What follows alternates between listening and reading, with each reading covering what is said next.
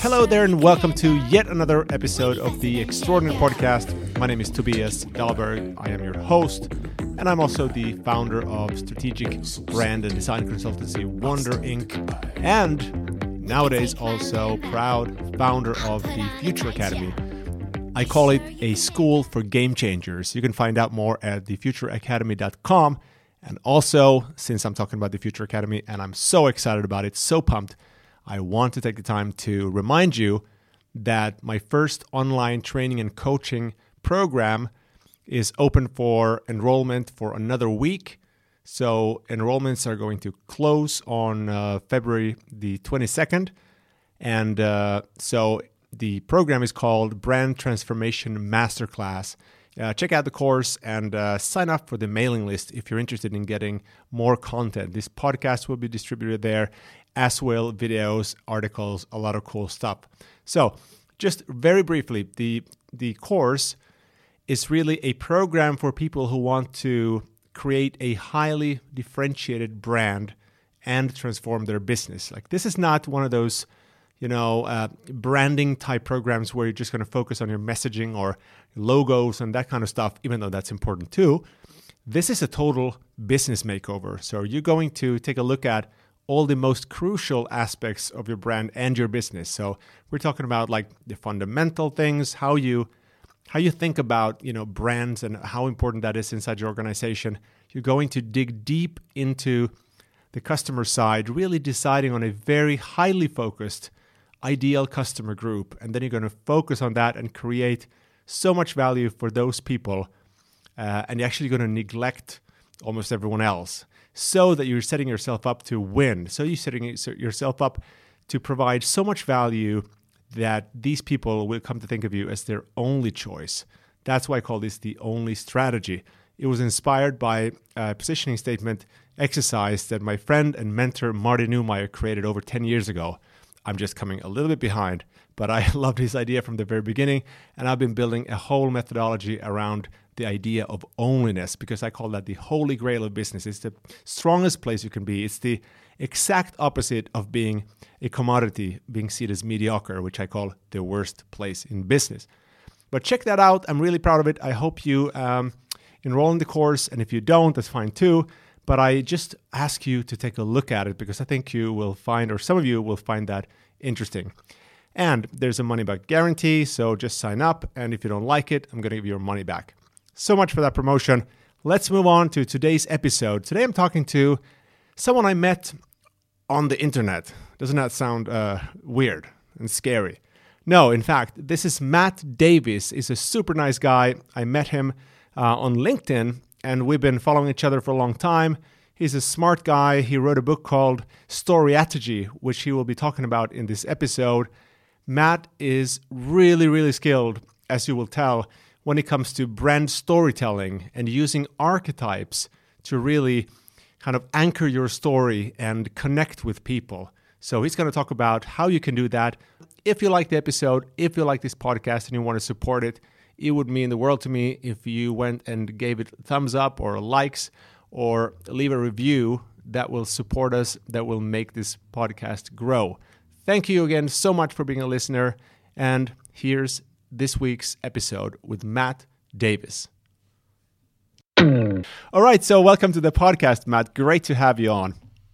Tobias, it's so exciting to be here. Thanks so much for having me. I've been a big fan of yours for a while.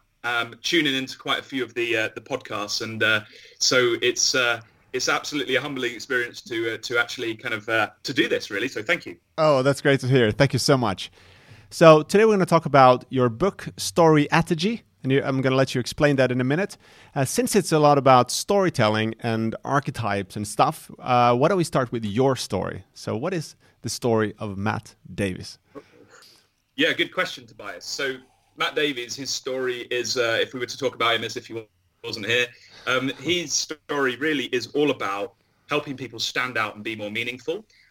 My story is all about purpose. That's kind of a theme that's traveled with me through very different sort of guises in my career. I've run my own agency. I've been on the board of a digital marketing agency. I've gone in-house and run an in-house team for Capital One, who are like a big credit card company over here in the UK and massive in the US.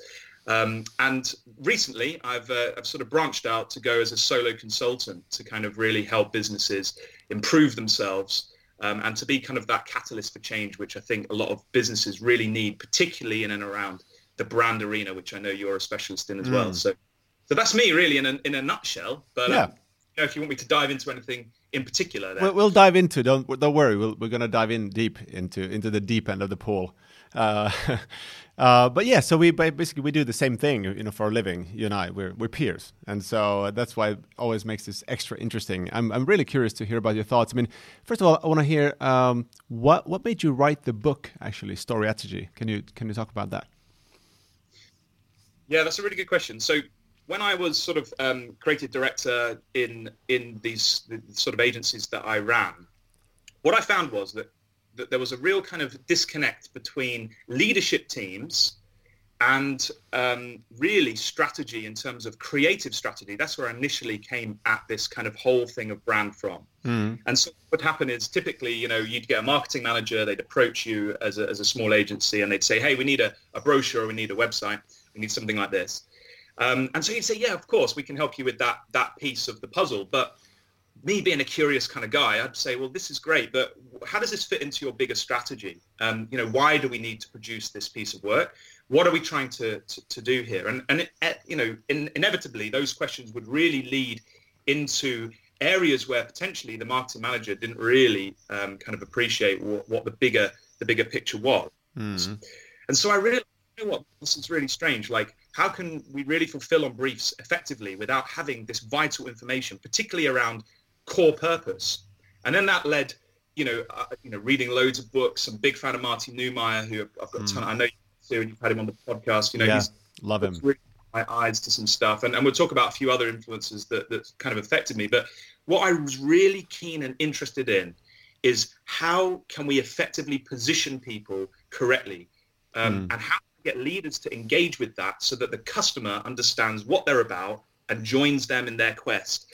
And people, they can attract better staff and they can really push things forward. So that's kind of the angle I was coming at this from. So to answer your question, sorry to beat around the bush, but to answer the question was, I went from running an agency, a digital marketing agency here in Nottingham, where I currently live, and I was headhunted by Capital One to go in-house. And when I went in-house, I thought, do you know what? Like, I'm gonna probably some of these things that I've built up, these toolkits over the years, process that I've really refined. I wanted a new challenge, so that's why I went in-house. But I thought, you know what, I don't want to lose this. So what I did was I thought, right, I'll write it all down in a book. And so Storyology came about by a couple of people were saying to me, Matt, you're going to lose it. So get it in a book. So Storyology really is a 6-step process, which I've tried and tested over the years, mainly in SMEs.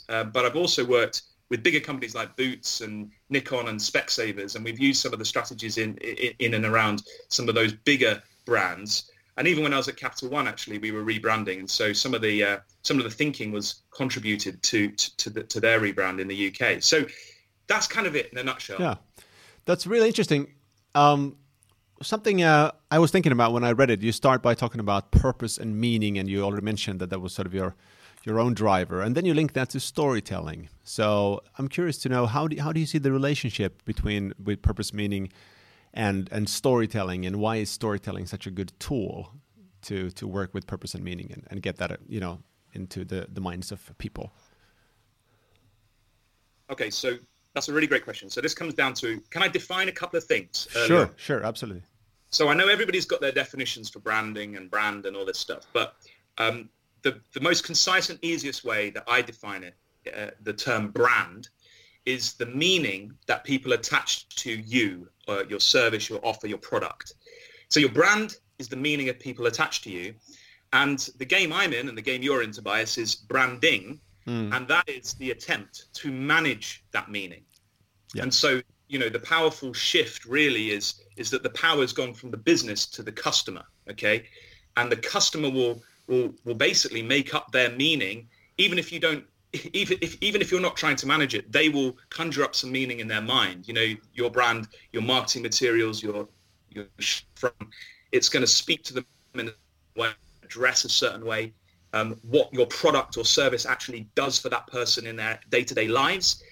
It means that actually do something for them, and that's going to create meaning in their mind. Your brand and your company and your business is going to behave a certain way. It's going to source materials from certain places. It's going to recruit particular types of people. And ultimately, particularly with the rise of the millennial, your brand is going to probably exist on the basis of a set of beliefs, whether you like it or not. Yeah. So, most businesses say, well, we're in business to make money. That's great. That's great for you guys. But to be honest, the customer doesn't care about that. So you need to really think about your purpose, what's underpinning everything that you're doing, and think about it from the perspective of how the consumer is going to look at you and create that meaning in their minds. And so stories, I've found, are really the way that as humans, we kind of create meaning in our minds. And so storytelling, it's like obviously archaic. It goes back down to the mists of time.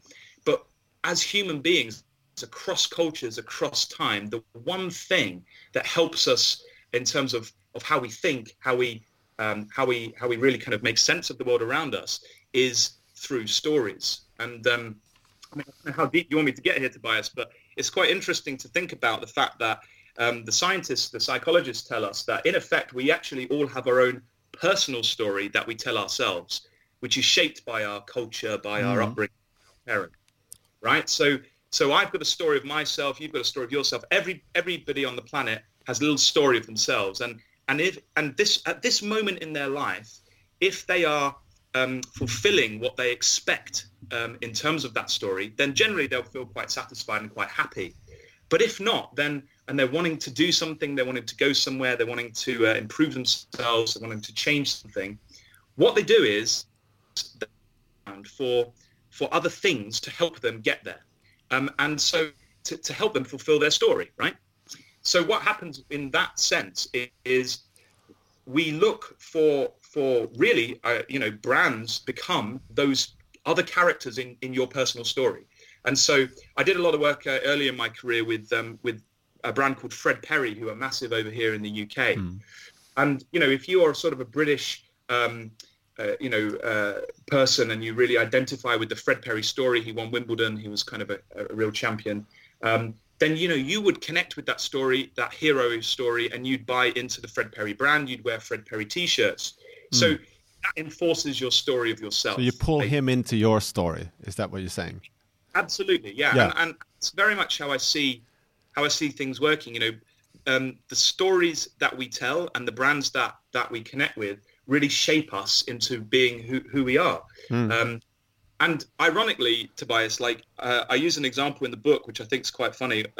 Funny is the wrong word. I use an example in the book, which really demonstrates this on quite an extreme level, right? Because we're actually willing to pay money for that meaning extra in our lives. So the stories brands tell, and if they do it well, consumers are willing to pay a little bit more money to buy that product, to buy that experience, because that's really what we're after. We're after that meaning. So the example I use is we're going to buy a handbag, right, for our wives or our other halves, and we've got two choices. Okay, we could buy one handbag. It's like a standard handbag. It's like £50. You could get it in most department stores, or we could buy a Gucci handbag, right? Gucci handbag costs £2,000-3,000. The standard handbag, £50, right? In terms of the function and exactly what that handbag does, it does exactly the same thing. You in it, you walk around with your stuff in it. But that's, consumers have grown from function. We've moved on. What we want is meaning. We want more meaning in our lives. And so, to somebody who really values the Gucci story that Gucci have been telling you since you were a kid, and your wife and your partner, that kind of that if you're a glamorous, luxurious young lady and you deserve the very, very best, and every billboard you've passed, every Vogue magazine you've looked at really frames that story in your mind, and you've created that meaning, and that really resonates with your story, you're going to dip your hand in your pocket and you're going to pay 3,000% more value for the handbag, which is probably made in the same sweatshop as the as the cheaper version. But the truth is, the difference is that one has that Gucci brand identity stamped on the side, which has that meaning which is attached. Exactly. I love how you really simplified that, and I explain similar stories to clients all the time, and I think in my experience, this is one of the biggest hurdles. I think that all makes sense, and we all kind of can understand that quite easily, but yet it's quite rare, I think, that companies are able to turn around their thinking from the product, from the utility value, and just really understand that, we can approach it from the other way. It's just to purely analyze and break down value. What is value? What makes something valuable? And like you said, like in cases like that, the meaning value, if you can categorize it that way, would probably account for 99% or more. Yeah, sure. Because it's really only about meaning, I think. So yeah, that's really, and so what you're saying basically, it's storytelling is a fantastic tool to convey that value and to have people take your story as a brand and pull it into their life and enhance themselves, their own identities. Absolutely, I think it works two ways. I think it helps from a sort of a marketing perspective. It helps creative, the angle I came at it from a creative team. It helps me get if I understand the brand story, I get an awesome brief to go back to my team to work on, right? But I've also found it a massively powerful tool, shifting from the outside looking in, then using it internally. When you get this into the boardroom, when you get brand and consumer-centric thinking in the boardroom, it excites people, and they can connect with strategy far more passionately and emotionally than potentially if we're just looking at everything from facts and figures. It gets people out of bed in the morning. It's like, I've done a lot of work with HR teams and recruitment, and even kind of analysis of performance and stuff. And when you really understand the brand and the meaning that you want to convey, it makes life so much easier when you're trying to train your staff and really kind of boost the kind of the meaning that they get out of their lives as well. So it works on both sides of the coin, from a business strategy perspective and also from a marketing and a kind of a positioning perspective. Yeah, love that. And when I started out as a brand strategist, I tended to follow the sort of conventional methods where you went for the definitions, the brand strategy definitions from purpose and positioning and identity and promise and, what have you.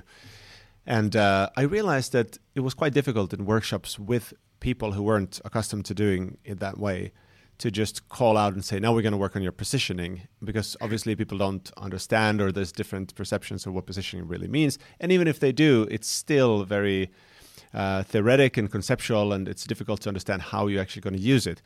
Until I actually started adding this thing called brand story, which for me was always the glue.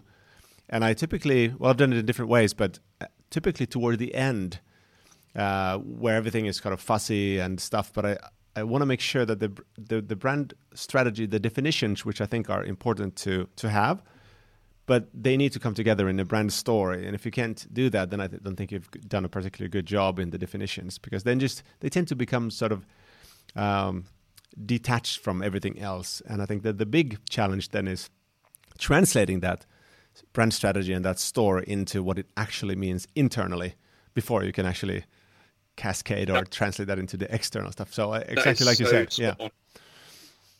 Yeah. I think sometimes, even if you do get leadership teams which say, or maybe a maverick leader who says, right, we're gonna look at our positioning. What actually sometimes happens is people go through the motions, they do it for the sake of doing it, and then they really struggle to disseminate that down through their business. They kind of do it in a half-hearted way. I've worked with businesses where they've set their values maybe 3-4 years ago, and you go in and you interview the staff from the top to the bottom, a small segment, and you say, so what's the values, And I had one business I worked with a few years ago, and one of the values was legacy. This was the value, right? And obviously it made sense to the leadership team at the time. But when you interviewed the staff, they were like, first of all, most of them didn't even remember that legacy was a value. And secondly, they didn't really get what legacy meant. And so you have to really kind of, I think when you're setting these things, you really need to say, well, the value is legacy, which means that we are looking to leave a legacy behind us. So everything that we do, we are thinking about the aftermath of the effect that we're doing. Now suddenly it means something a bit more, and staff from the bottom right to the top can connect with it. But without some clarification, really building, that's just a sort of a small example. But take that example onto a much bigger level, where we've got these vision statements. Everyone's got visions and missions and values till they come out their ears. But unless they're actually meaning something, and as you say, stories are the glue that hold all of that together. Yeah, they really do. And I think the funny thing I found is that when you get a board of an SME, you might have a marketing fourth, fifth, sixth generation, of that. You've also got like sales managers, you've got directors of all sorts of parts of the business. Now, what tends to happen, in my experience, is that marketing has really become very much around generating sales leads, right? Usually using inbound or outbound strategies, and then the sales team, they're commissioned to kind of close on those leads. So I call it smarketing, right? The sales and the marketing hand in hand. And that's great, and it works. But the thing is, it's very short-sighted, right? Everybody's looking at the numbers, and then you've got other people in the room who are very kind of operations-driven, and you've got the managing director. But nobody is really in boardrooms. From the customer's perspective, from the brand, from the bigger long-term meaning that we want customers to connect to us. So I'm a bit of a champion for the chief branding officer, CBO, right? I think more businesses should apply that. Somebody to sense check, not just from the marketing perspective and the sales perspective, but to sense check the whole business strategy, as it were, through that lens of what is this going to mean to the consumer? What do consumers believe about us now? And is this going to affect that belief system going forward into the future? And is it really genuinely living up to why we exist, to our purpose? And the story really helps to connect all of those things together. So anyway, that's kind of it from that side. That the stories create, and I'm really a big champion of that. And so, as you say, the challenge is how do you get that to work? And and as I say, I've got a few tools in the toolkit, which I think you're keen to talk about archetypes in a minute. So maybe we can go through that in a bit. Let's segue into archetypes. So can you explain a little bit what are archetypes and why are they great for brand building and storytelling? Okay, so if stories are the way that we create meaning as human beings going through time, then the thing that I found absolutely fascinating is this concept of archetypes. Archetypes are patterns of behavior that we instinctively recognize. So there's an example I tend to use, which is say we're in a pub, I don't know if you call it a pub in Helsinki, but sure. say we're in a bar, and we're having a beer, and a chap walks in and he's hilariously funny. Like you and I were falling around laughing. We just think this guy is a great jester, a great kind of entertainer style character. Now, we will have already recognized his behavior in our minds probably within the first 10 seconds. And we would connect him with that kind of archetype, that pattern, that character. Now, what I think is fascinating is we automatically stereotype and make judgments. So if your agency want like a new finance director, that guy probably wouldn't come to our minds because we know that characters that fool around and are jokey, although great for entertainment, right? And great to, if we were going out for another beer next week, great for us to have some time with that guy again. But if we want a finance director, we probably wouldn't think of him because those types of people don't tend to be particularly organized or on the numbers. Right. And so instinctively that wouldn't fit. Now, you take that and you sort of think about brands as characters and stories, and you think about the type of meaning that you want people to attach to your brand identity, your brand positioning. And if you are a business that is all about numbers and being organized and having everything kind of in control, then it would be suicide, really, from a positioning perspective, to position yourself as a jester, as an archetype which is falling around and joking with cartoons and stuff like that. So I like to use that example because it kind of explains very easily to people like how archetypes are powerful in terms of telling that story as just the initial base. I love that. I mean, when you spoke about that, I was thinking about one thing I also do typically in my speeches. I have this picture that I've been showing for years. It's a picture of a family, and they are standing in front of Mount Rushmore, and there's a bunch of signals in that picture. And I always ask people, where are these people from? Tell me intuitively. And everyone always says the US. And actually, I won't go into details, but there are a lot of other clues or cues or signals or brand signals.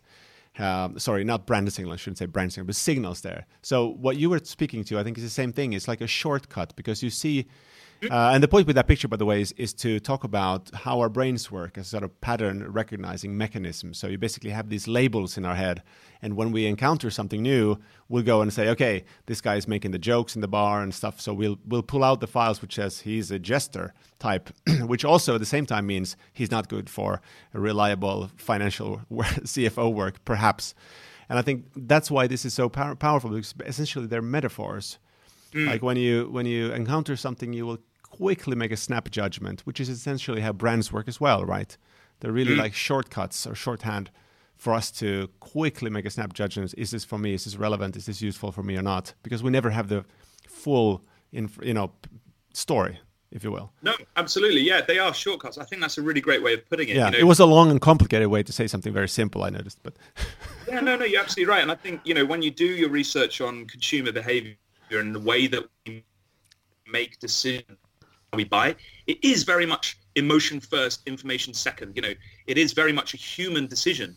And so, I don't care how great your product is, unless you position it for humans, right? It's, you basically won't be able to sell very much, So it's all about selling to humans. People buy from people, and it's taking that and really amplifying it. And as I say, thinking about your business from the perspective that you are a character in your customer's story, right? That is what if you're going to be a character in your customer story, then what I kind of did was I was doing a load of research around this, stumbled upon archetypes. I read this book called The Hero and the Outlaw by Margaret and Carol S. Pearson. Great book. Honestly, it blew my mind. Yeah, it absolutely blew my mind. I'd recommend it out there to anybody in marketing, branding, or creative industries. I've used it in-house. I've used it with agencies. Basically, anyone in my team, I was like, you have to read this book, because it then becomes a language that we can all start talking once you understand archetypes. And what they do is they basically take kind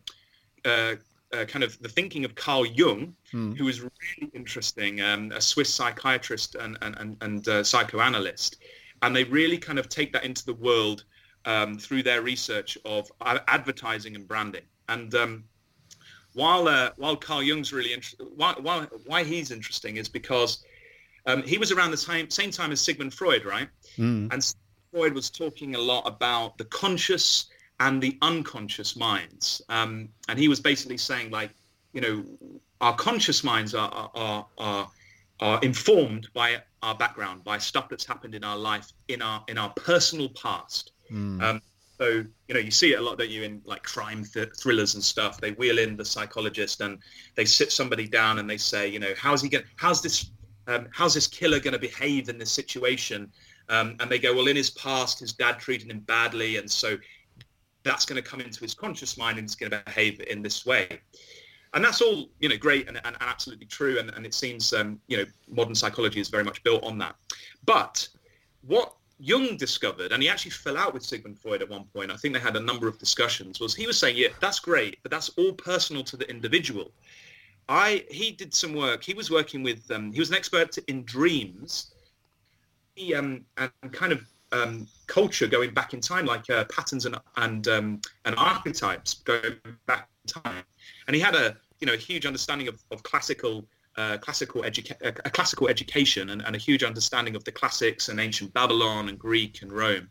And he was dealing with like really poor Victorian people who didn't have that type of education, right? And what he found was when these poor people came to him and explained these terrible dreams that they were having and these hallucinations that they were dealing with, he could see patterns in those which connected back in time to like ancient Roman times and ancient Greek times, and even before that, 1,000 years before that in Babylonian myths. And he was like, hold on a second, like this is weird, right? Because these people are not connected to those stories back in time. And so what he realized was there was something that underpinned the conscious and the unconscious. And he called that the collective unconscious. And he said that these patterns, these archetypes, really reside deep in the collective unconscious. And that's why when we're sitting in a bar and somebody comes in and, we have, it's almost like inbuilt instinctively in our human nature to connect those dots, to make those shortcuts. And so taking all of that and then applying that to branding, I just found fascinating and really exciting, because what it means is that although I'm not a psychologist, massively respect that as a way of thinking. If we're here to fulfill a customer's need, a customer's, to connect them with their story, we really need to understand these shortcuts, these ways that they're going to compute the information that we put across them. And as a business, we really need to understand that in order to behave in accordance with what a consumer would expect from us. And so that's where archetypes come in. They're super powerful. Yeah, and I think what makes it even more credible for me is the fact that Carl Jung is also the man behind a lot of the personality tests that most people take, especially in bigger corporations like Myers-Briggs, and I'm sure a lot of other tests as well. And when you were speaking about that, I just also thought about this whole point that brands are really about relevancy. I mean, more than anything else, of course, difference, and everything. But relevancy has been like the number one thing. Like if you encounter something or you come across a company, you're going to think about, is this for me? Is this relevant for my needs? But also, of course, more than that, the values and what are they about and what do they stand for and so forth. So in a way, I guess what you're saying is that if you're very clear on the archetype and you use that archetype, I guess, as an anchor for your storytelling, and that way it gives you a powerful tool to create relevancy and resonate with people. Is that correct? It helps you to manage the meaning of your company. And, I think one of the major challenges, particularly when you go up into, multinational companies, is you need something that's cross-cultural, that's kind of quite general but powerful to be that glue, like you called it, Tobias. And the archetypes I've found are really powerful to a way of doing that. Do you want me to talk you through that? There are 12 archetypes that Carol and Margaret Mark kind of have defined. Yeah. Do you want me to talk you through them briefly? Yeah, please do. And I think, and at the end, it would be nice to hear like how the listeners can actually tap into those, and what can they do? How can they use those and then start building stories around them? Yeah, please do.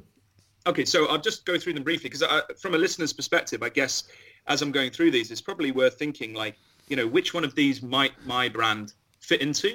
But of course, I would also sort of counsel a slight word of warning with that, because I've found people tend to gravitate to the one that they are, right? Yeah. Or the one that mostly are in their lives. And so really you have to do it as a team, as a leadership team. That's why I find like workshops really powerful. You've got to get people around this thinking. So anyway, let me dive in. So first one is the caregiver. In storytelling, of like your kind of Mary Poppins style character, your healer, the person who really is self-sacrificial and really wants to look after people. So in the UK, we have like the NHS, which is a great brand, caregiver brand. Johnson's Baby is quite a well-known kind of caregiver brand. It's all about looking after your baby and doing the right thing for them as they grow up. So that's one, the caregiver. The next one is the citizen. The citizen's kind of all about sitting in and not really standing out. It's about kind of belonging and being like a realist around with the common people, as it were. So a lot of kind of brands that commoditized really sit into this archetype, the citizen archetype. And I think kind of IKEA really are a brilliant example of a citizen brand. They celebrate the wonderful every day, right? So it's all about not standing out. It's about celebrating normality, and that is what the citizen brand is all about. The next one is the creator. The creator is all about trying to create something of enduring value. It's kind of like the character in the workshop, sculpting Pinocchio, Geppetto. It's that kind of inventor kind of person, which kind of connects with me as a designer. And I've got two small boys, and we're a massive fan of Lego, right? Yeah, so Lego, awesome creator brand, and the way they position themselves as well. Like there's a brilliant ad that they put out a few years back, and it's like it's like a grid of a bunch of Lego bricks with a number of them circled. So there's one, for example, with all the grey bricks circled, almost like a crossword, like they're circled, and underneath it just says spaceship, right? So it's going to help you create stuff. We're going to help you spaceship from all our bits, and it's that, you know, that's a really powerful way of positioning yourself if you're a creator brand. And is that your archetype? I have to ask. You said, well, it resonates at least. Mine, that definitely is one of mine. So yeah,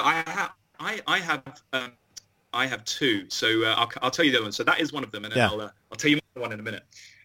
So the next archetype, anyway, to go through is the explorer, a very powerful archetype, particularly for people wanting to break free and find something new. So freedom, exploration, new experiences, escaping, all of these things, you know, really are evoked by the explorer archetype. And you know, to kind of like, I guess in stories, it's like your kind of Indiana Jones, you know, your Lara Croft kind of characters. I always think of a good one is like a Sherpa. You know, you want to go up Mount Everest, you've got to go to the Sherpa. They're your explorer archetype. They know the best routes up there. They're going to help you get to the summit.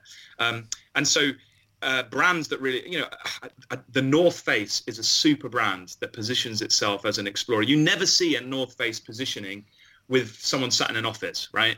It's always some clinging to a mountain somewhere, you know, and their tagline is never stop exploring, right? So they're on it in terms of the art.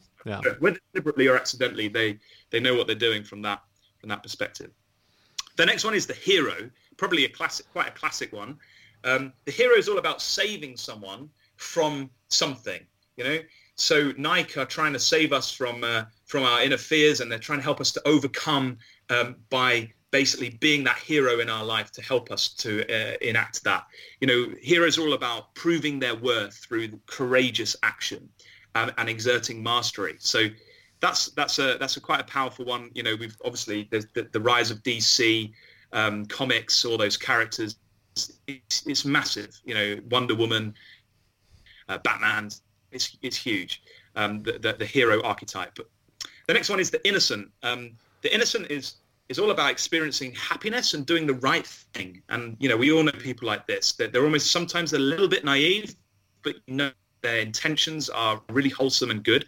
I think sometimes in storytelling of Belle in Beauty and the Beast, so Dorothy and the Wizard of Oz, they're classic innocent archetypes. They don't want to do anything wrong. They're just you know, they're just lovely. And in terms of brands, there is, of course, the classic innocent smoothies, right? I don't know if you have. Right. Yeah, we have it. Yes.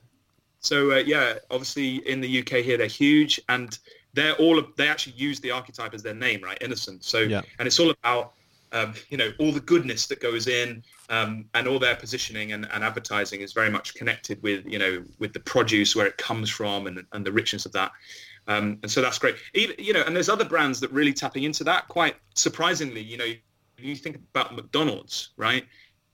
They're locally produced, recycled, packaging, all of this stuff. Really interesting, really tapping into the innocent archetype. And when I was growing up, I used to love to go to the McDonald's stuff. They used to have clowns and stuff and ball pens. And it's all innocent storytelling off the back of that. And we connect, you know, innocent times with that organization, even though it's kind of massive and it's taking over the world from a fast food perspective.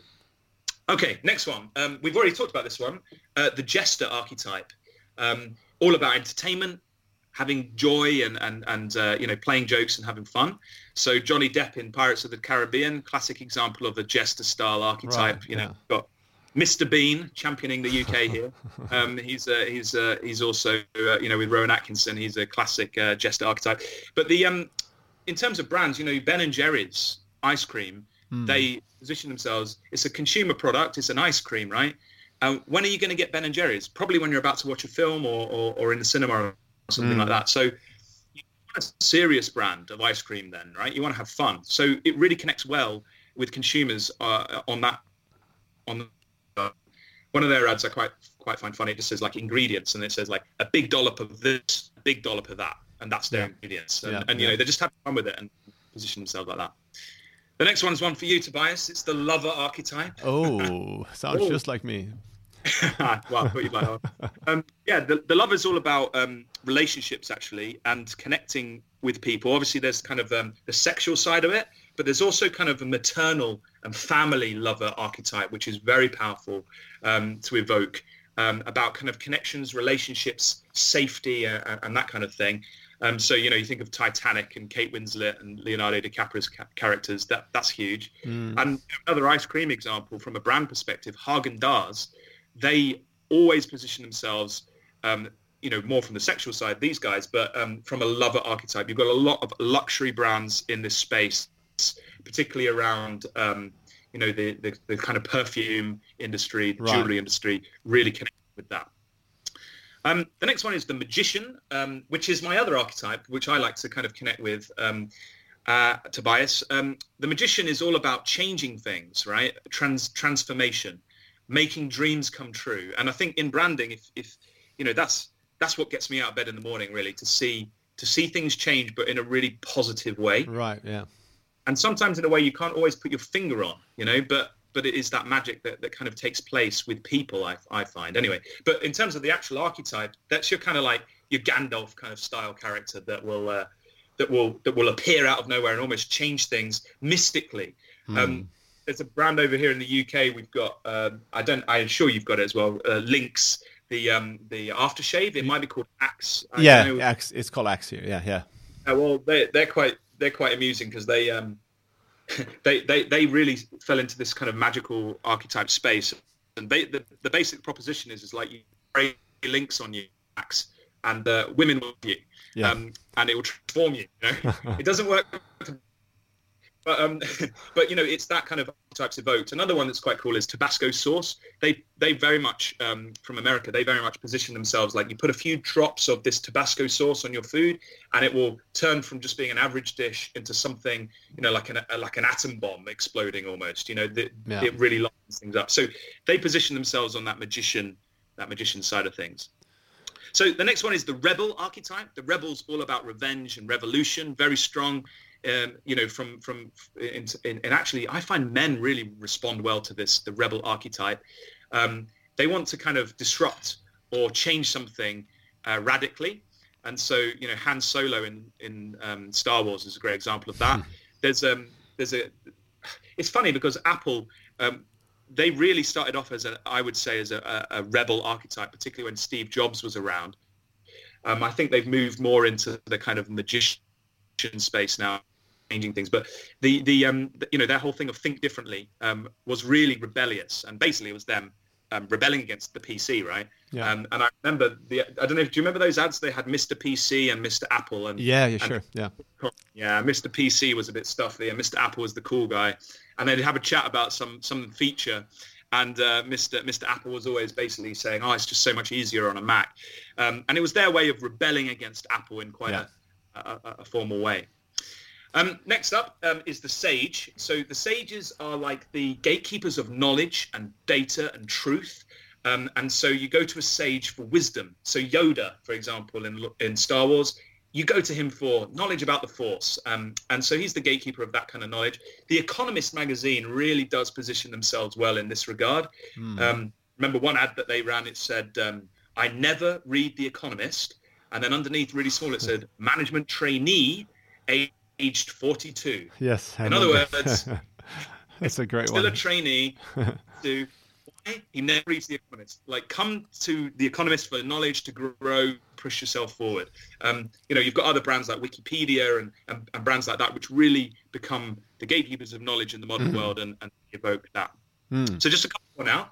The ruler archetype is all about control and leadership, and really kind of precision, I find. And you go to a ruler archetype if you're in chaos and you need some order in your life. So Aragorn in Lord of the Rings is kind of your calm, sensible leader archetype. And Rolex, brands like Rolex, Hugo Boss, a lot of luxury kind of brands trying to exude power. They're trying to say, look, if you're a ruler, if you're a leader in your world, buy our brand.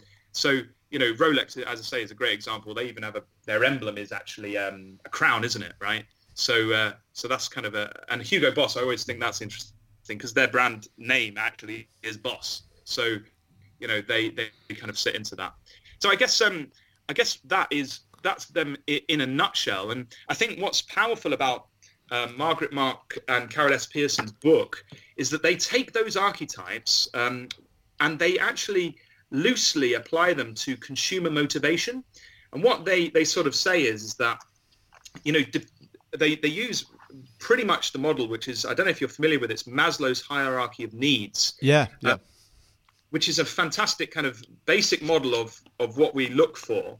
And so, you start off with like basic things as humans we need, like food and drink and sleep. And then you move up the pyramid into more, things like safety after we've got that. And then into what we desire is belongingness. And then we want to kind of have esteem and self-actualization. And so, but really you don't progress to the next level until you have the base level before. And what they do is they take that, pretty much that model and other ones as well, and they apply it to archetypes, right? And so they suggest that certain archetypes are evoked in consumers depending on what they're looking for. And so going back to the analogy of the guy in the pub, Tobias, like if we're looking for a good time and some entertainment, like we'd think of him. But we wouldn't bring him into into a situation that was really serious for us. Like we wouldn't think, we need an attorney, let's go to that guy. Yeah. So it's really the same with brands and from a consumer perspective. So you sort of said before, how do we actually start thinking about these and using them as tools? Now, obviously a lot of stuff surrounding that. That's why I wrote the book. But in essence, what you need to really do is design your customer, design your perfect customer, and then think about them, like which archetype are they? How do they see themselves in their story? And what are they looking for? What are their goals? What are their challenges? What's their pain? Really dig deep into that by doing like consumer reporting, really, an analysis, research. I say get your people out there talking to customers, or even get customers in to some workshops that you're running, so you have the voice of the customer with the leaders right there, and leaders really need, I think, to start responding to the customer. It's not about, we can't just sit in a room and think that we can conjure up a brand. The brand, as I said at the start, is the meaning that people attach to you. So it's in their heads. It's not in your head. Yeah. And so you've got to look at it from that way around. And therefore, if you understand that, you understand what your customer's looking for, it then gives you a framework to think, well, which archetype could we position ourselves in? So there's that side, very much an authentic side of trying to fulfill the customer need. But there's another thing as well that's worth bearing in mind, which is in really crowded marketplaces, you might find, so we mentioned like the luxury, say perfume as a kind of an option.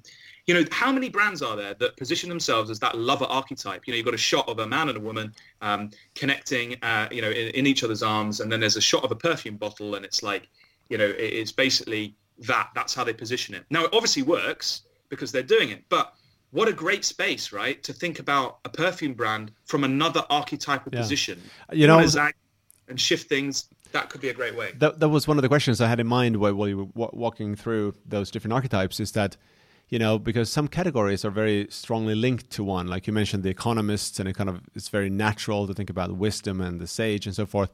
And you talk about Ben and Jerry's as well. And I was thinking, yes, they're the, was it Jester? I don't know.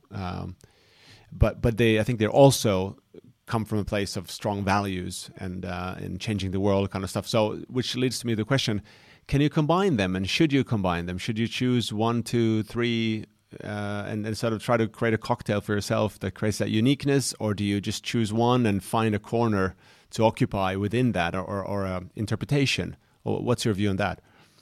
So, this question inevitably comes up. So, it's quite interesting because within each archetype, there are tons of nuances. So there's actually another book which I might mention by Margaret Hartwell and Joshua Chen. Okay, it's called Archetypes in Branding: A Toolkit for Creatives and Strategists.